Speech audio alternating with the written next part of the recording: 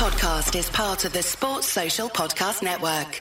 You know what I did before I recorded this? I walked down the street and I lifted up my shirt to reveal my bollocks. Somebody said, "What are you doing?" And I didn't get arrested or anything. And then I came in here and I said, "Well, I'm actually just on my way to record a podcast and talk bollocks." Of course, the name is a little bit fun, but I just really must stress that bollocks boxer shorts are just serving a purpose to remind men to check themselves every time they pull those boxer shorts up. That's why the brand was started. Really good quality boxer shorts, extremely comfortable, really stylish in loads of different colours, and you can use the discount code BARMYARMY to get your 10% off at www.mybollocks.co.uk, and first class Barmy Army members can enjoy even further discounts by logging into their members section on barmyarmy.com. And by the way, you know, if you do want to see a funny video of me flashing my bollocks on YouTube, just go to the Barmy Army YouTube channel. It'll all make sense on there. Let's get into the podcast, where I'll be talking bollocks. Barmy Army.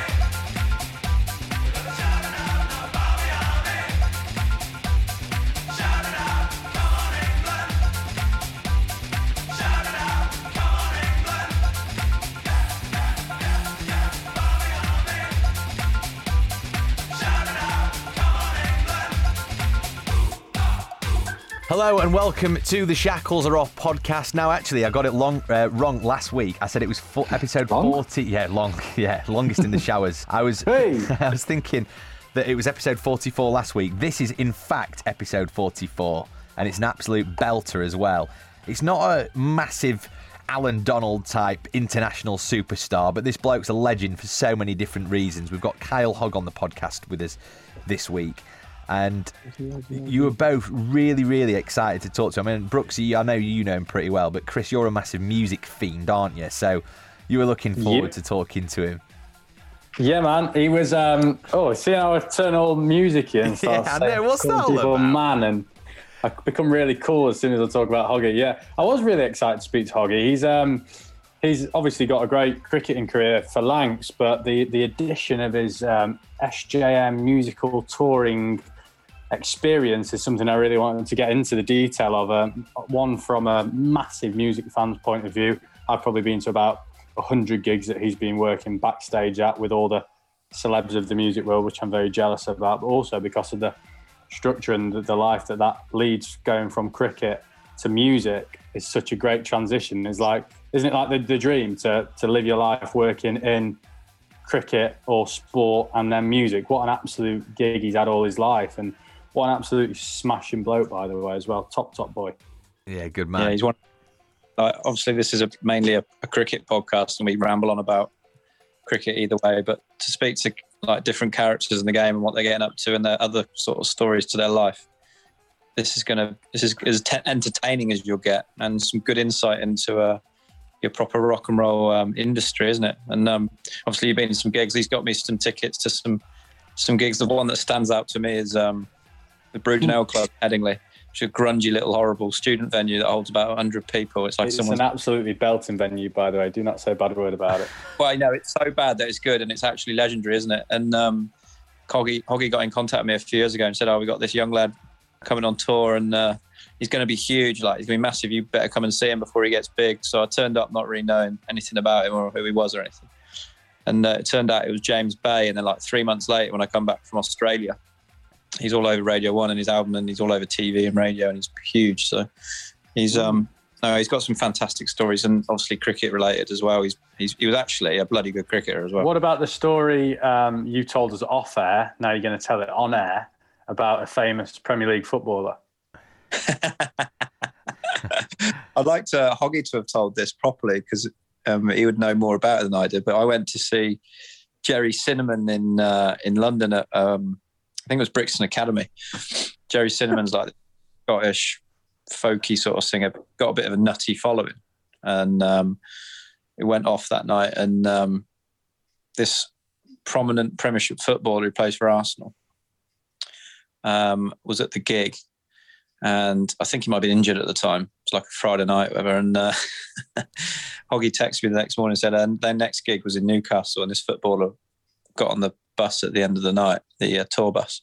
In London? In London. And ended up in Newcastle overnight and the next morning. So I'm hoping he's playing football the next day. So anyone that's half knowledgeable might have a little guess about who that is, with it being a very famous Scottish artist and an Arsenal player wakes up in Scotland. It's a good story, very good story. And I mean, look, we could have talked to him for ages, and we did kind of say at the end of the podcast, didn't we? Look, we're hopefully going to talk to him again at some point in the summer and get a few more of his stories going, because his eyes lit up as soon as we started talking about music and stuff. He was just brilliant. It was so good. You can tell he's really passionate about both, and obviously stories about Laxman and etc. They're all to come. And, obviously, and Lax, brilliant. Lax. Sorry, it's not Lax. If you're a good close personal friend of Laxman, you call him Lax, don't you? Yeah, Laxy, on the cereal, like you do. So Kyle Hogg, he's our guest this week. Brilliant. Also, obviously, we're putting this out just before England play their final Test match in India, and it's 2-1 to the home side as well at the moment. And we just hope for a better pitch this time round, team, don't we? We do, mate. We really do. Let's hope it lasts at least 3 to 4 days.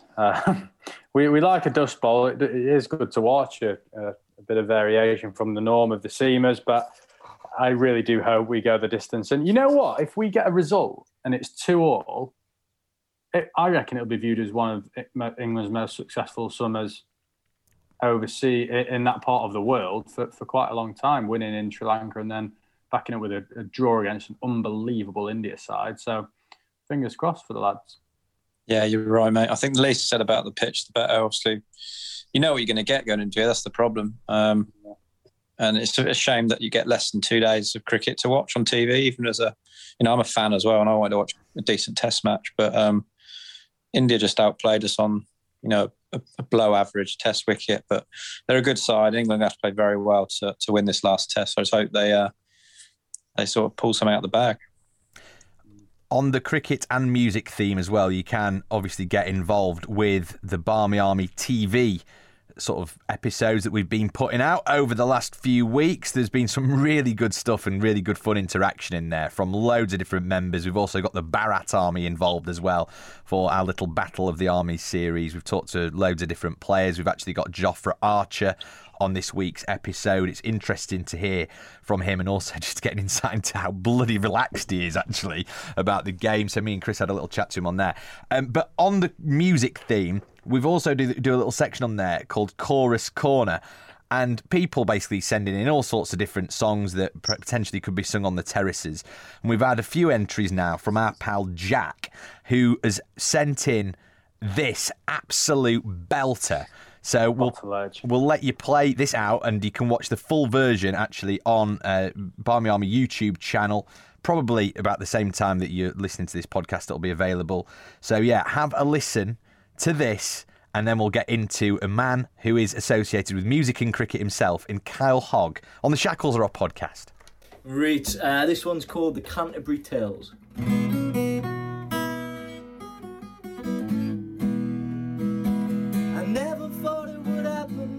Batsman from South London, they call him Creepy Crawley. He made a double century when he dialed out the smash and the slug sweeps and other passions. We said you were on number 3, perhaps he said I may. How good is this? Now, if you want to watch the full song from Jack, head to the Barmy Army YouTube channel on this week's edition of Barmy Army TV. In the meantime, let's get into it with Kyle Hogg here on the Shackles Are Off podcast. Oh, how good.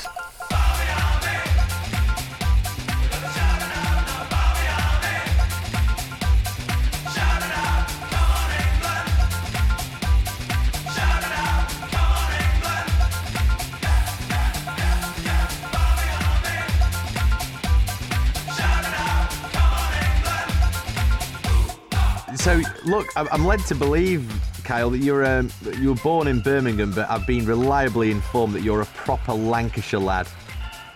Yeah, I am definitely not a Brummie.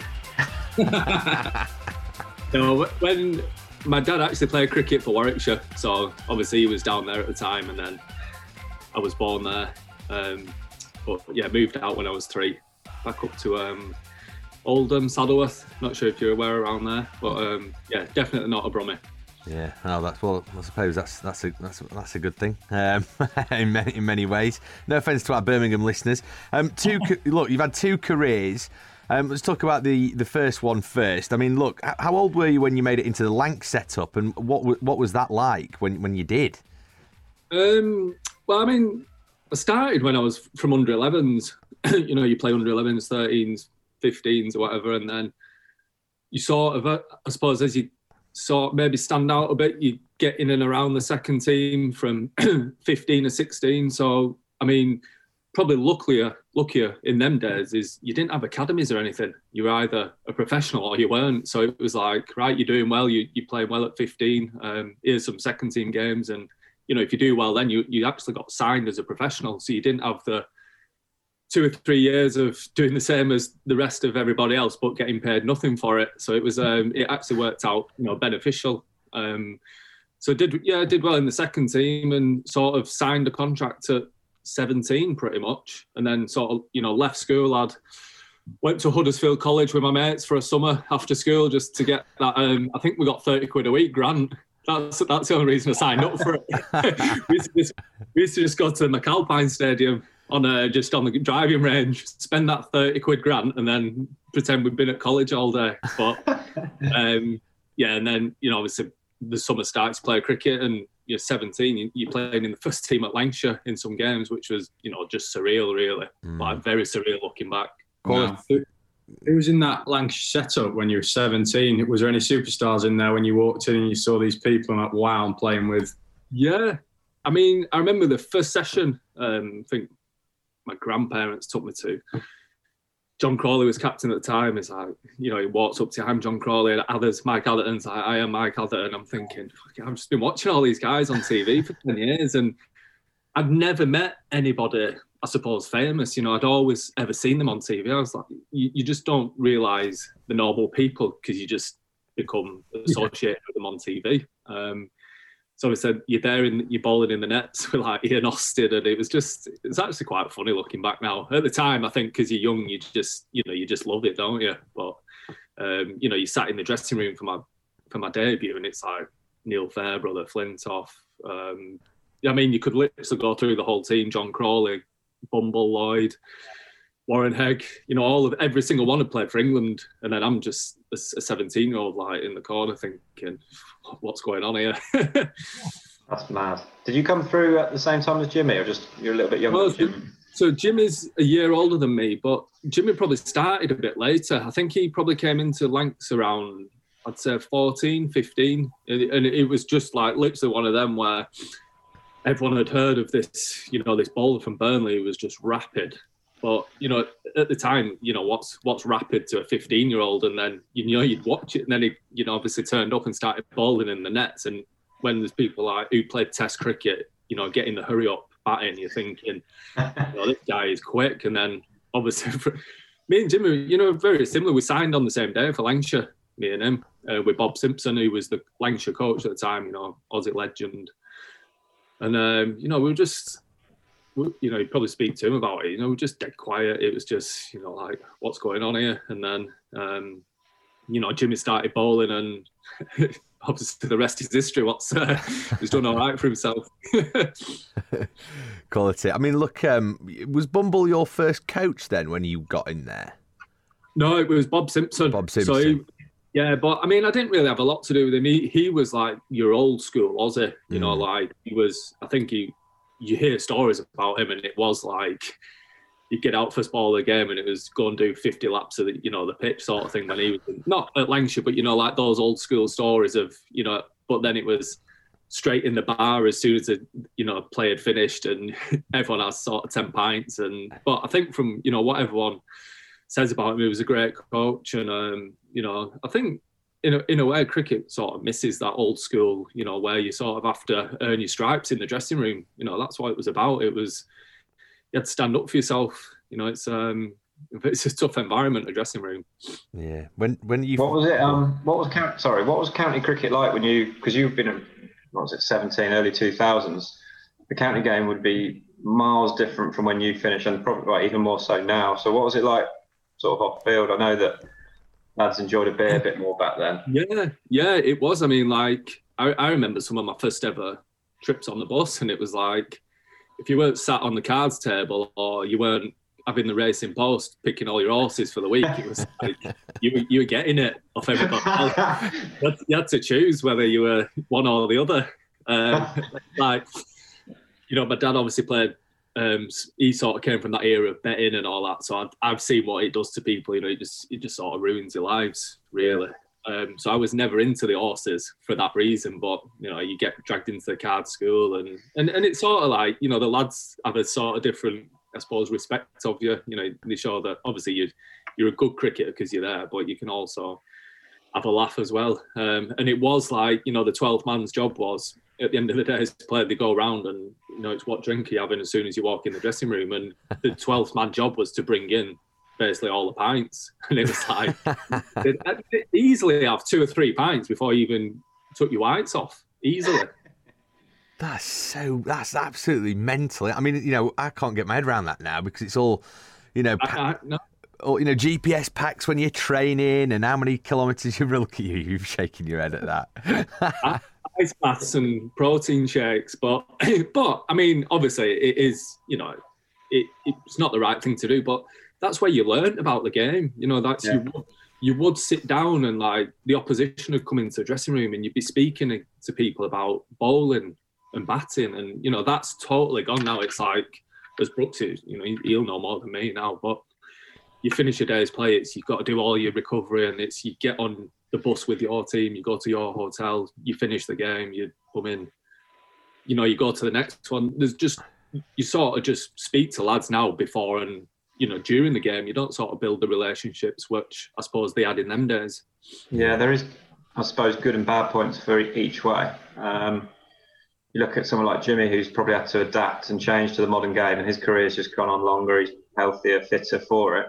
So you can see the benefits why sort of people go on for longer and are fitter going into post-career. But at the same time, like you said, the social aspect of it, which is massive in society anyway these days, it's taken a bit of a nosedive, hasn't it? And you're right, you do learn. And someone like Bessie a few years ago went and sought out Ashwin when we played Notts, because he knew he wasn't going to come into the change room for a drink and stuff. But he went and actively sought him out. So unless you do that, you're not going to have that sort of interaction with the opposition, talk through each other's sort of skills and how potentially you can point someone in the direction if you've got a youngster who wants to talk about bowling and stuff. So it's like gold dust. But I mean, you had enough legends in your change room anyway, didn't you? So did you have a sort of... Sorry, yeah, Karen? I was going to say, I just think just being around them and talking to them, you probably don't realise the information you're picking up at the time. You know, because to them, because they've done it for so long, so often, it becomes natural, and then you're in that environment, and then all of a sudden you think, oh, well, that's just what I do in that situation, because you've sort of been in it with other people. And it's like you say, if you're a young lad and you've not had a chance to speak to people, it's, you sort of sometimes maybe have to figure things out yourself. What was Fred like? We probably can't move on before we've had a little mention of any Freddie stories. I mean, like, personally to me, he was like, he really looked after me. That, like I was saying, in that dressing room was, even though he was sort of just playing for England, I wouldn't say he was a big star. I think he played for England and probably more renowned for his, you know, his off-field antics than his on-field antics. But he was, to me, he was, you know, just so welcoming. You know, he made me feel like, you know, you're part of the team. Go out of his way to do anything, and even, you know, to this day now, you know, like whatever what has he become? I don't know. Is this like person you just see on TV all the time? But he's still the same person that he was at 17 from Preston. And I think in cricket terms, that's where, you know, we're very lucky. You know, even Jimmy, you'll know, is the same person as the day he played for Lancashire. There's no... miserable getting but there's no airs and graces about anyone, you know, no matter what they do in their careers. Where you see people in other sports, you know, the money and the fame probably, it does change you in a way, it's got to, but, you know, actual their mentality and everything else is the same. So, you know, with Fred, even now, you know, it's like anything that's required or you want from him, you know, he'll be there for you. And that's, I think he realises that he was just lucky that he was just someone who was good at cricket, and everything else that's followed is, I bet he can't understand it, half of it, to be honest. Did you have a few good nights out in the early days, back before he was super famous?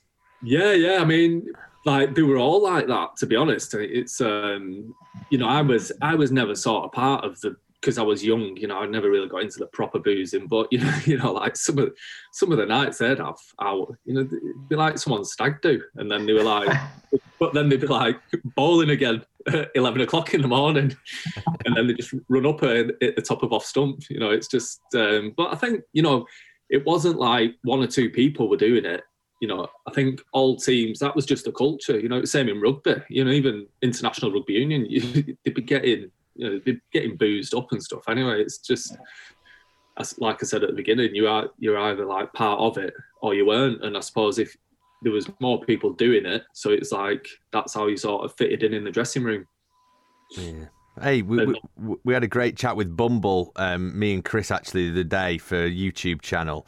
And look, I mean, we've come across him before and stuff. He's like what you were saying though, so normal. I mean, he's a legend, not just here in the UK and people who've got a Sky Sports subscription, but like literally, you've got Indian fans and stuff commenting on the video, going, "Wow, what a legend! We love Bumble." But he's just so normal. He's talking about his dogs and talking about his gardening he's been doing. I mean, it's the same, isn't it? It's clearly something in the water at Old Trafford. Well, I think it's like.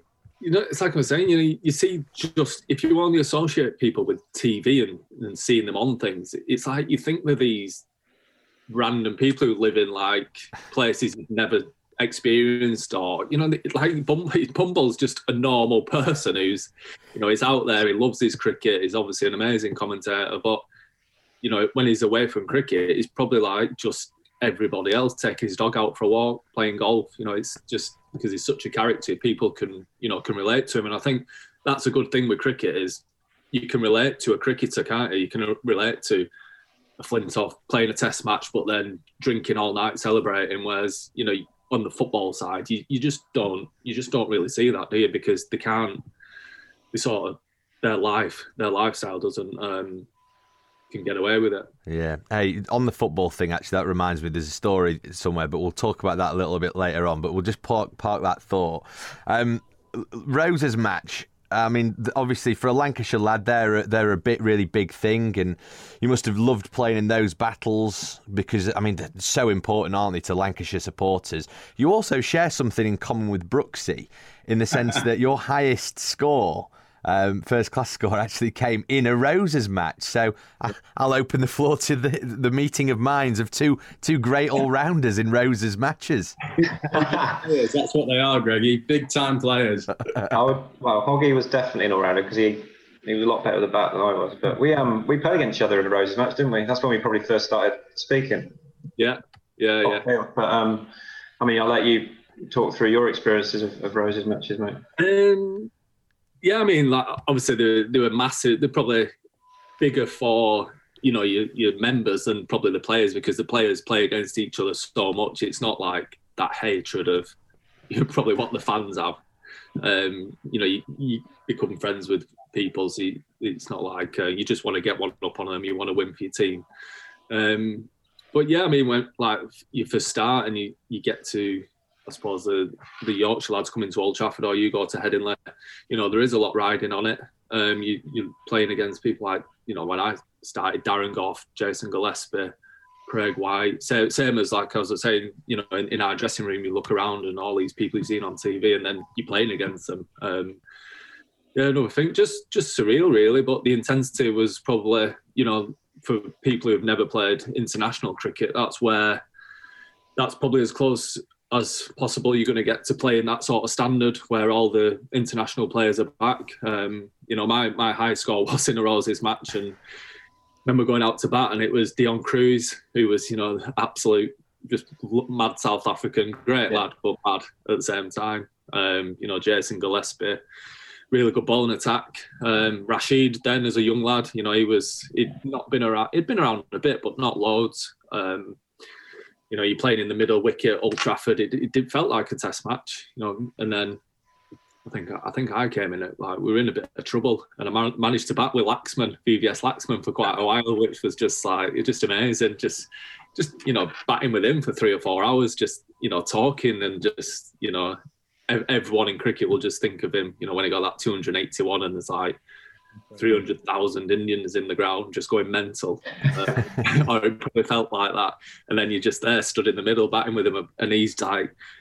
Rashid's bowling into the rough and they're setting certain fields and Lax is at the other end and like telling you where you should be looking to score and stand this way. It's just them are the things that you look back on and you just like at the time you don't realise because you're in the game, you're in the battle. But them are the things that now I've gone into coaching a bit with the Lancashire girls and stuff, and them are the things that I'll hopefully pass on to people that I'd learned from the best player of spin or one of them that's sort of ever played the game. That's class, mate. My experience of Rose's games was they were always quite fiery and tasty, especially the Champo games because obviously you're around for so long. Yeah, but you're right though. Like the supporters and the media and everyone else builds it up and wants it to be this big special spectacle, which it is, and the players do care. And I think it's almost like the players just don't want to lose it because they don't want to give the bragging rights away.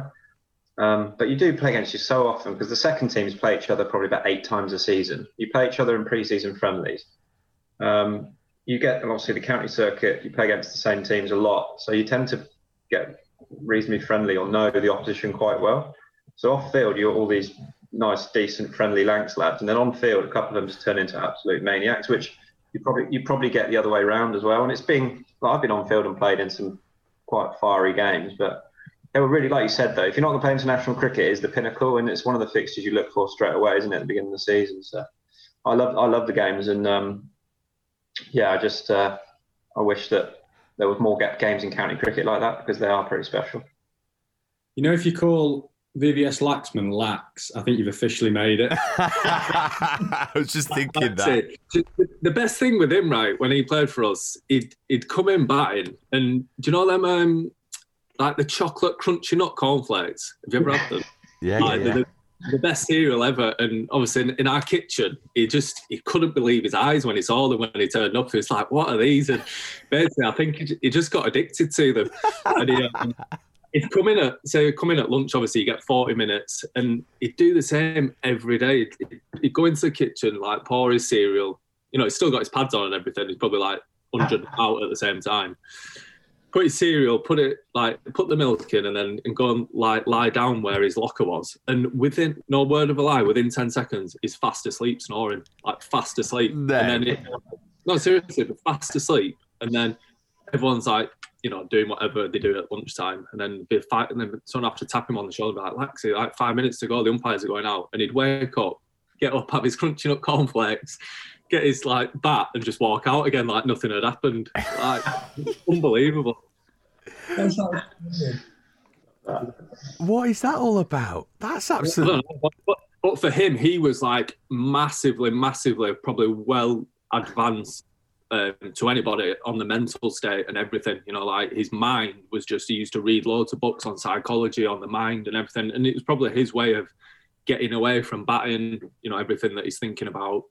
He could just literally switch off like that, fast asleep, and then just wake up and then go back into the zone of batting.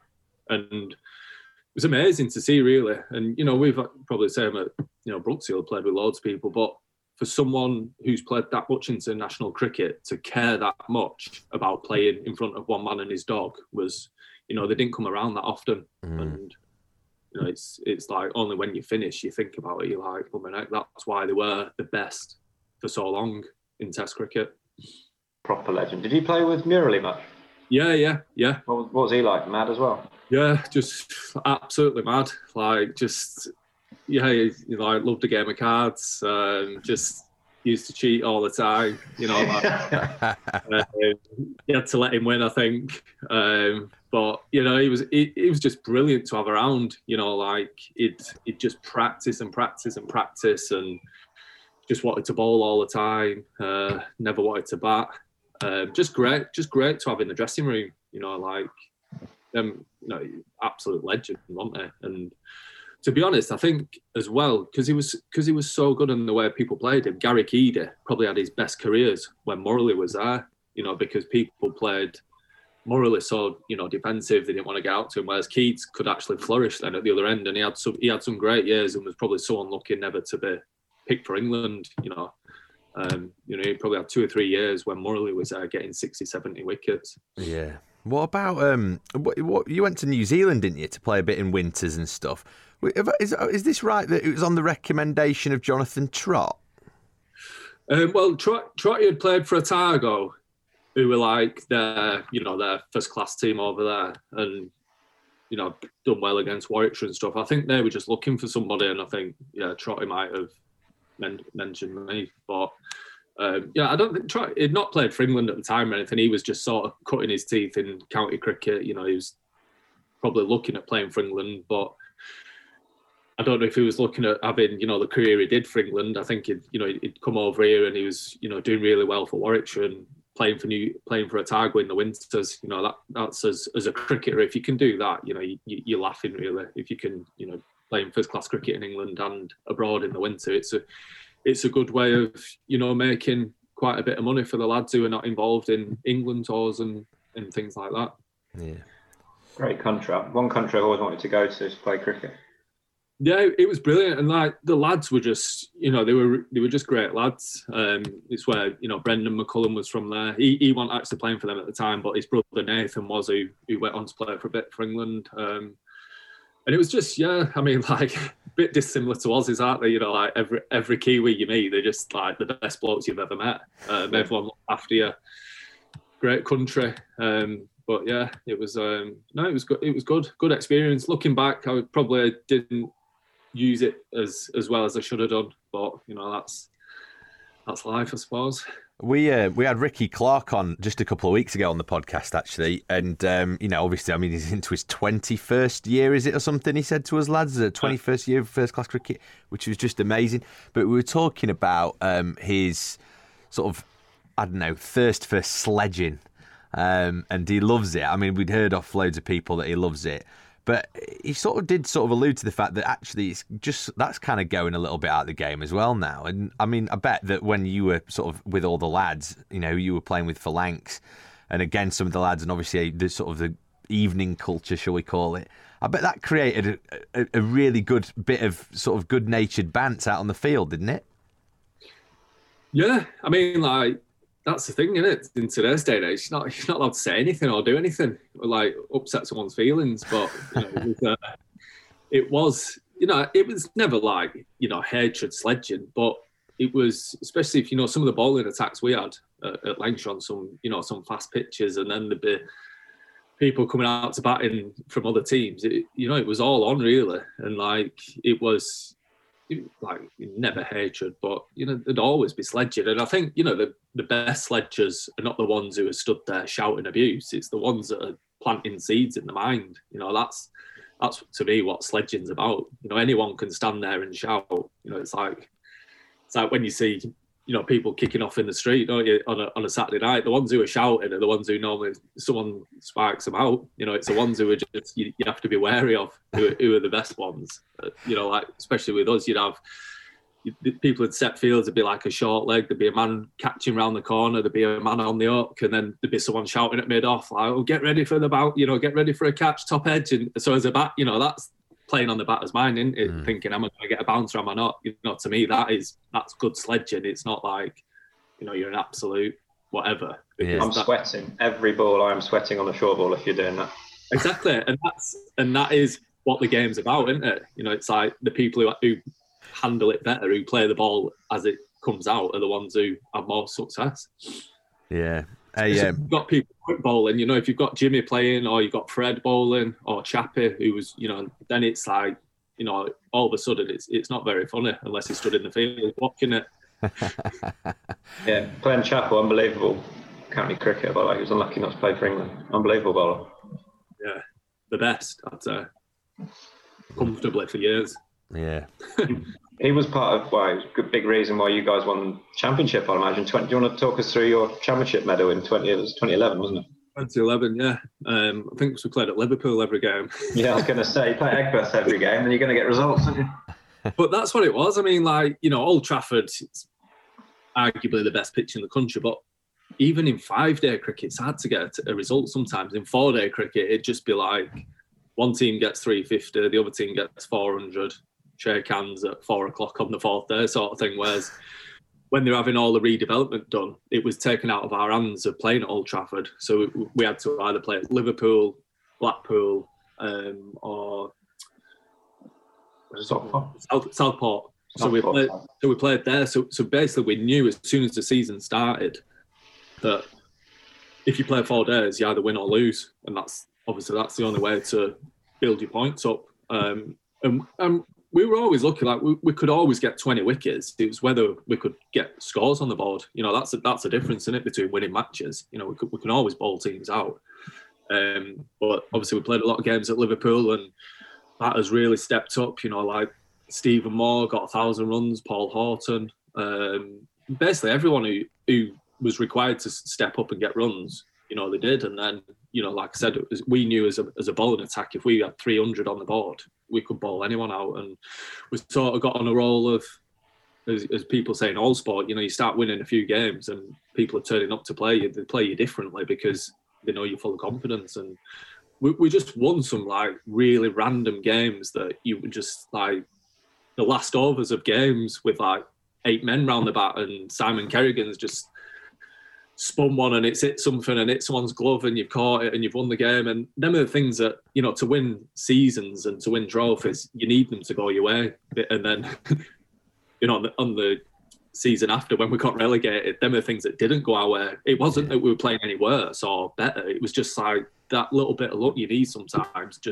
It just didn't happen for whatever reason. Maybe, you know, you relax a bit. It's first time Lancashire won the championship in 77 years. You know, you go into Buckingham Palace, you're having all these, you know, you're walking around Old Trafford, Man United halfway through the game, you're going out on the pitch at Man City, you know, just from being someone who's playing cricket, and you're getting all these things maybe in the back of everyone's minds, you know, they took the foot off the gas. But, you know, to be a part of that now is, you know, it's happened, and there's a lot of legends at Lancashire who've played and they've never done it, and that's one thing that, you know, no one can ever take away from that medal I've got in my garage. It's not bad for a lad from Saddleworth, mate, when you're mingling with the Queen, Prince Philip, and pissing about at Man City. Yeah. Oh yes, yeah. Also, I bet playing at Liverpool, I bet you had some good nights out after some wins, didn't you? Yeah. It is a good city, isn't it? Yeah, it was just great to play at Liverpool. You know, like we knew how the pitch played, we knew what team to pick. People used to turn up and think we'll bat first or bowl first, but we always knew. You know, we just knew how that pitch played, and you know, Chappie stayed fit all season. Just like there's probably 1,000 things you can mention that everything just happened. You know, it just kept falling for us. What I was going to say, right, let's talk about, because you're talking about stadia and going around sort of all these stadiums and stuff. I want to hear about you and your second career. So you've been a sportsman, you've also been a rock star. I mean, that's like unbelievable. What's next? Is it going to be an astronaut? But just talk to me about the music thing though, Kyle, because you know, it's how did it come about? Was it something that you were sort of doing on the side when you were playing county cricket? I mean, it intrigues me and fascinates me. Yeah, so I mean, I'd obviously played for quite a long time, and then I think you get to a point where if you're not going away in the winters, you're not doing other things. There comes a point where it's like, you know, it sinks in that potentially I'm not going to be doing this for much longer. What am I going to do? You know, from my point of view, signed from school, got no qualifications, got my level 3 cricket, you know, coaching badge, which is in cricket terms is good, but it's not going to get you a job in the outside world. So there was like three seasons before I retired, I started thinking about, you know, what can I actually see myself doing, and because I've been involved in cricket for so long, I actually saw myself when I finish and just getting away from it. I think just being in that environment for 15 years was probably taking its toll, really. So one of my good friends who's from older than me was in a big band in Spiral Carpets. He's a massive Lancs fan, so like I'd leave him tickets for cricket all the time, and I've always been into music and gigs, and he's worked for SJM concerts, they're called. So that basically any concert you go into the country, it's probably SJM who are putting it on, really. So he's toured with bands all his life since his band finished. So we just got hit up a really good relationship.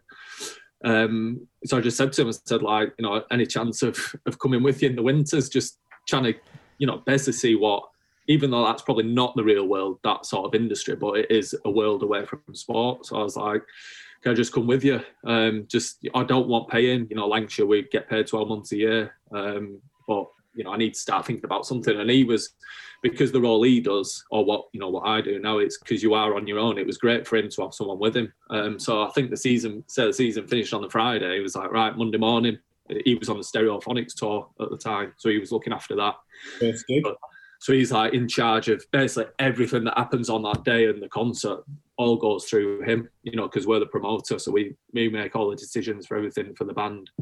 So he's like, yeah, we're at Manchester Arena, turn up. But in my head, because I'd only ever been to concerts, I was thinking, surely everyone just gets there at 7:00 at night, you know, like Kelly Jones plugs his guitar in and walks on stage, and then like the gig happens, and so I was like, right, what time do I need to be there? And he was like, well, they call it loading in. That's when all the trucks turn up and all the buses and everything from whatever venue they've just come from.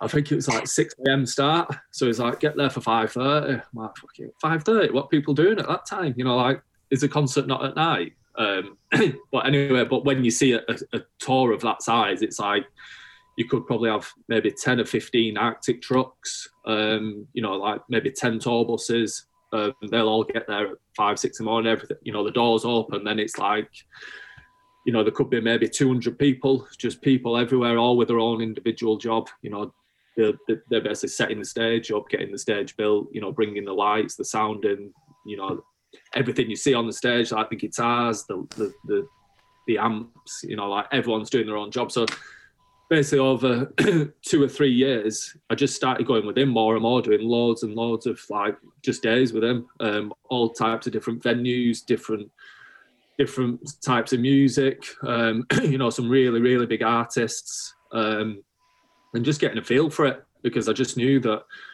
at some point, you know, I'm not going to be playing cricket, and I've, you know, as probably Brooks, you know, you see these lads who you get used to. You're not on football money, but you're on money where you don't have to worry about paying your bills each month. You can go on a holiday. You can, if you want to go for a meal on a Tuesday night and spend £100, you can do. You know, you get into that routine where, you know, I'd seen so many lads over the years get so used to that, and then they go in the contracts meeting, and it's like, cheers, we don't want you anymore, or they get injured, and then it's just, you know, that's when you hear the stories of the booze and the gambling. They're just lads just basically lose the plot. And being in a dressing room for that long, it's like you're not prepared for the next stage of your life. You know, it's like, you know, if you've been in our dressing room for 15 years and then someone says, by the way, Monday morning, put a suit on, you're at NatWest Bank and you're not allowed to take the piss out of anyone. And if someone says something to you, you can't tell them to F off. You know, it's like, you know, that's what life is like, innit, in the next stage of your career.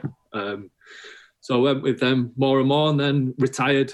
I think I finished I went for a scan on my back in the March, and he was just like, yeah, you're done pretty much. But because I built the bridges with SJM, I was in a position to say, I've finished playing cricket now. And they were like, right, next Monday, start this tour on my own, which was mine. And it was Gerard Way, who's, you know, from My Chemical Romance, you know, I mean, really, really big.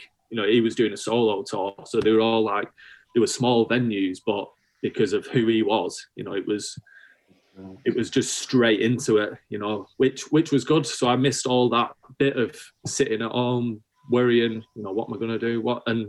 And didn't, you know, you don't sort of have the luxury of, I suppose, if you played football and you have that amount of money to think, oh, well, I've got 2 years to figure it out. It's like, you know, yeah, you just got to go straight into it. And so I just went literally straight into it. Went on tour with Gerard Way, which was just surreal. You know, he's just like, My Chemical Romance had, you know, headline Reading and Leeds Festival, and I'm just sat there in the dressing room with him, and he's on his e-cigs just all there, just doing doodling, like drawing out. You know, it's just weird. But, you know, so went into that. I've been doing it 6 years now. You know, built up a good relationship with a lot of big, quite high-profile bands who I've been with since pretty much their first ever gigs.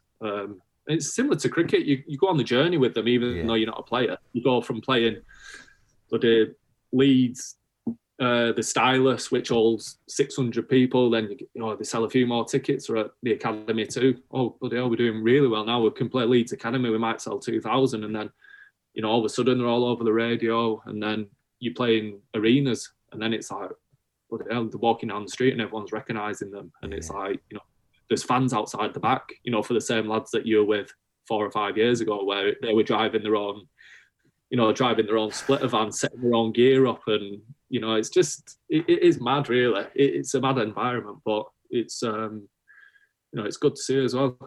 Great replacement for sport for a living, though, isn't it? I'm a massive Kasabian fan.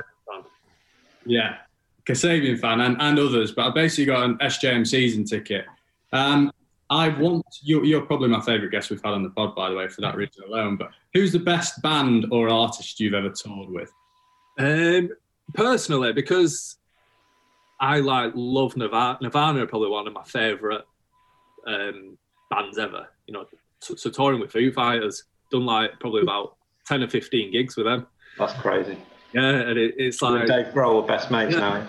Well, I wouldn't say that, but I mean, when you're with them all the time, it's like, you just see them in the corridor, they chat to you. It's like, I think after we did 2 nights at West Ham Stadium, can't remember what they call it, the City of London Stadium, and because you're with them all the time, they see you around, and you got to imagine in that environment they've got. There's pretty few places that you can and can't go in within the dressing room area. They've got security everywhere, and it is really, really what you'd expect. Especially after the Manchester bomb, they came over the next year to England, and outside their dressing room at Man City Stadium, there was actually armed soldiers in the dressing room compound. It's pretty, it is pretty frightening, because you look at what could happen. So it's so if they're seeing you in and around that all the time, they know that you're sort of part of something. And you're just chatting to them, and it's just like, it's mad, because I for me, I'm sports people. I'm not interested. You see Beckham or whoever. It's just he just plays football. To me, it's like, that's Dave Grohl, the drummer out of Nirvana, or whoever it might be. And then you get chatting to them. You do, and it's like, Dave Grohl would write the set list every night. And because with gigs, like when they're that size, they have a curfew, so it means like at 11 o'clock, if they're not off stage, if he carries on playing, so many implications which people don't realise. Financial, could be to do with local councils. If you're playing a big gig outside and the music's still pumping at 5 minutes past 11, that could potentially mean that you don't get a licence again for a gig, and all that. So it's like. So he'd be writing the set list, and each member of the band there turn up individually with their own security. And Taylor Hawkins, who's the drummer, who's just like, he just never stops. He's always just like moving. And he's like, he just kicked with at Sunderland City of Light, and I was having a coffee, and he's like, came in, and he's like, fucking hell, dude. Like, it's like, Dave wants to play 35 fucking songs tonight. And it's like, well, this is a band who've been playing 25 years. And like, obviously Dave Grohl's just buzzing to be there to play like for 2.5 hours if it's possible.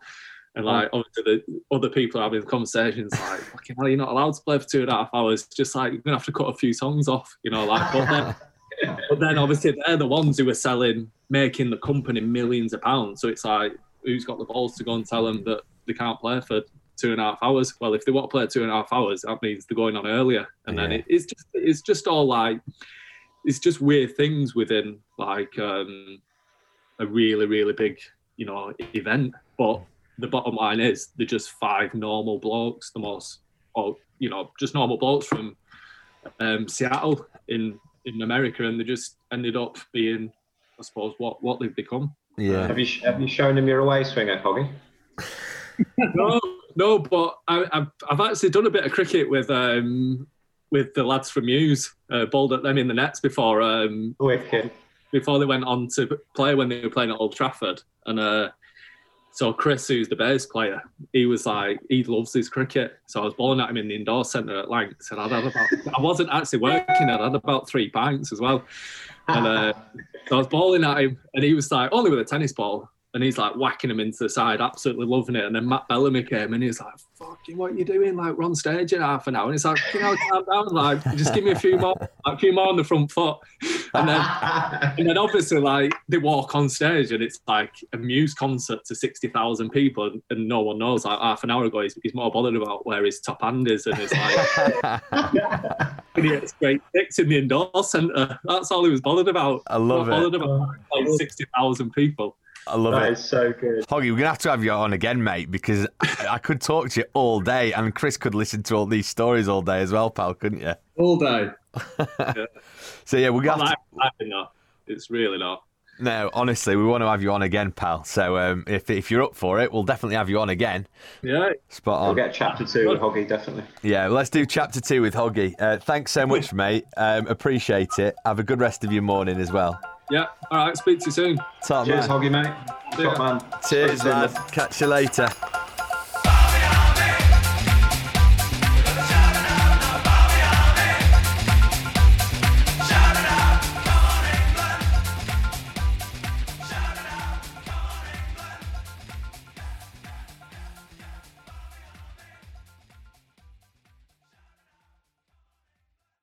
Sports Social Podcast Network.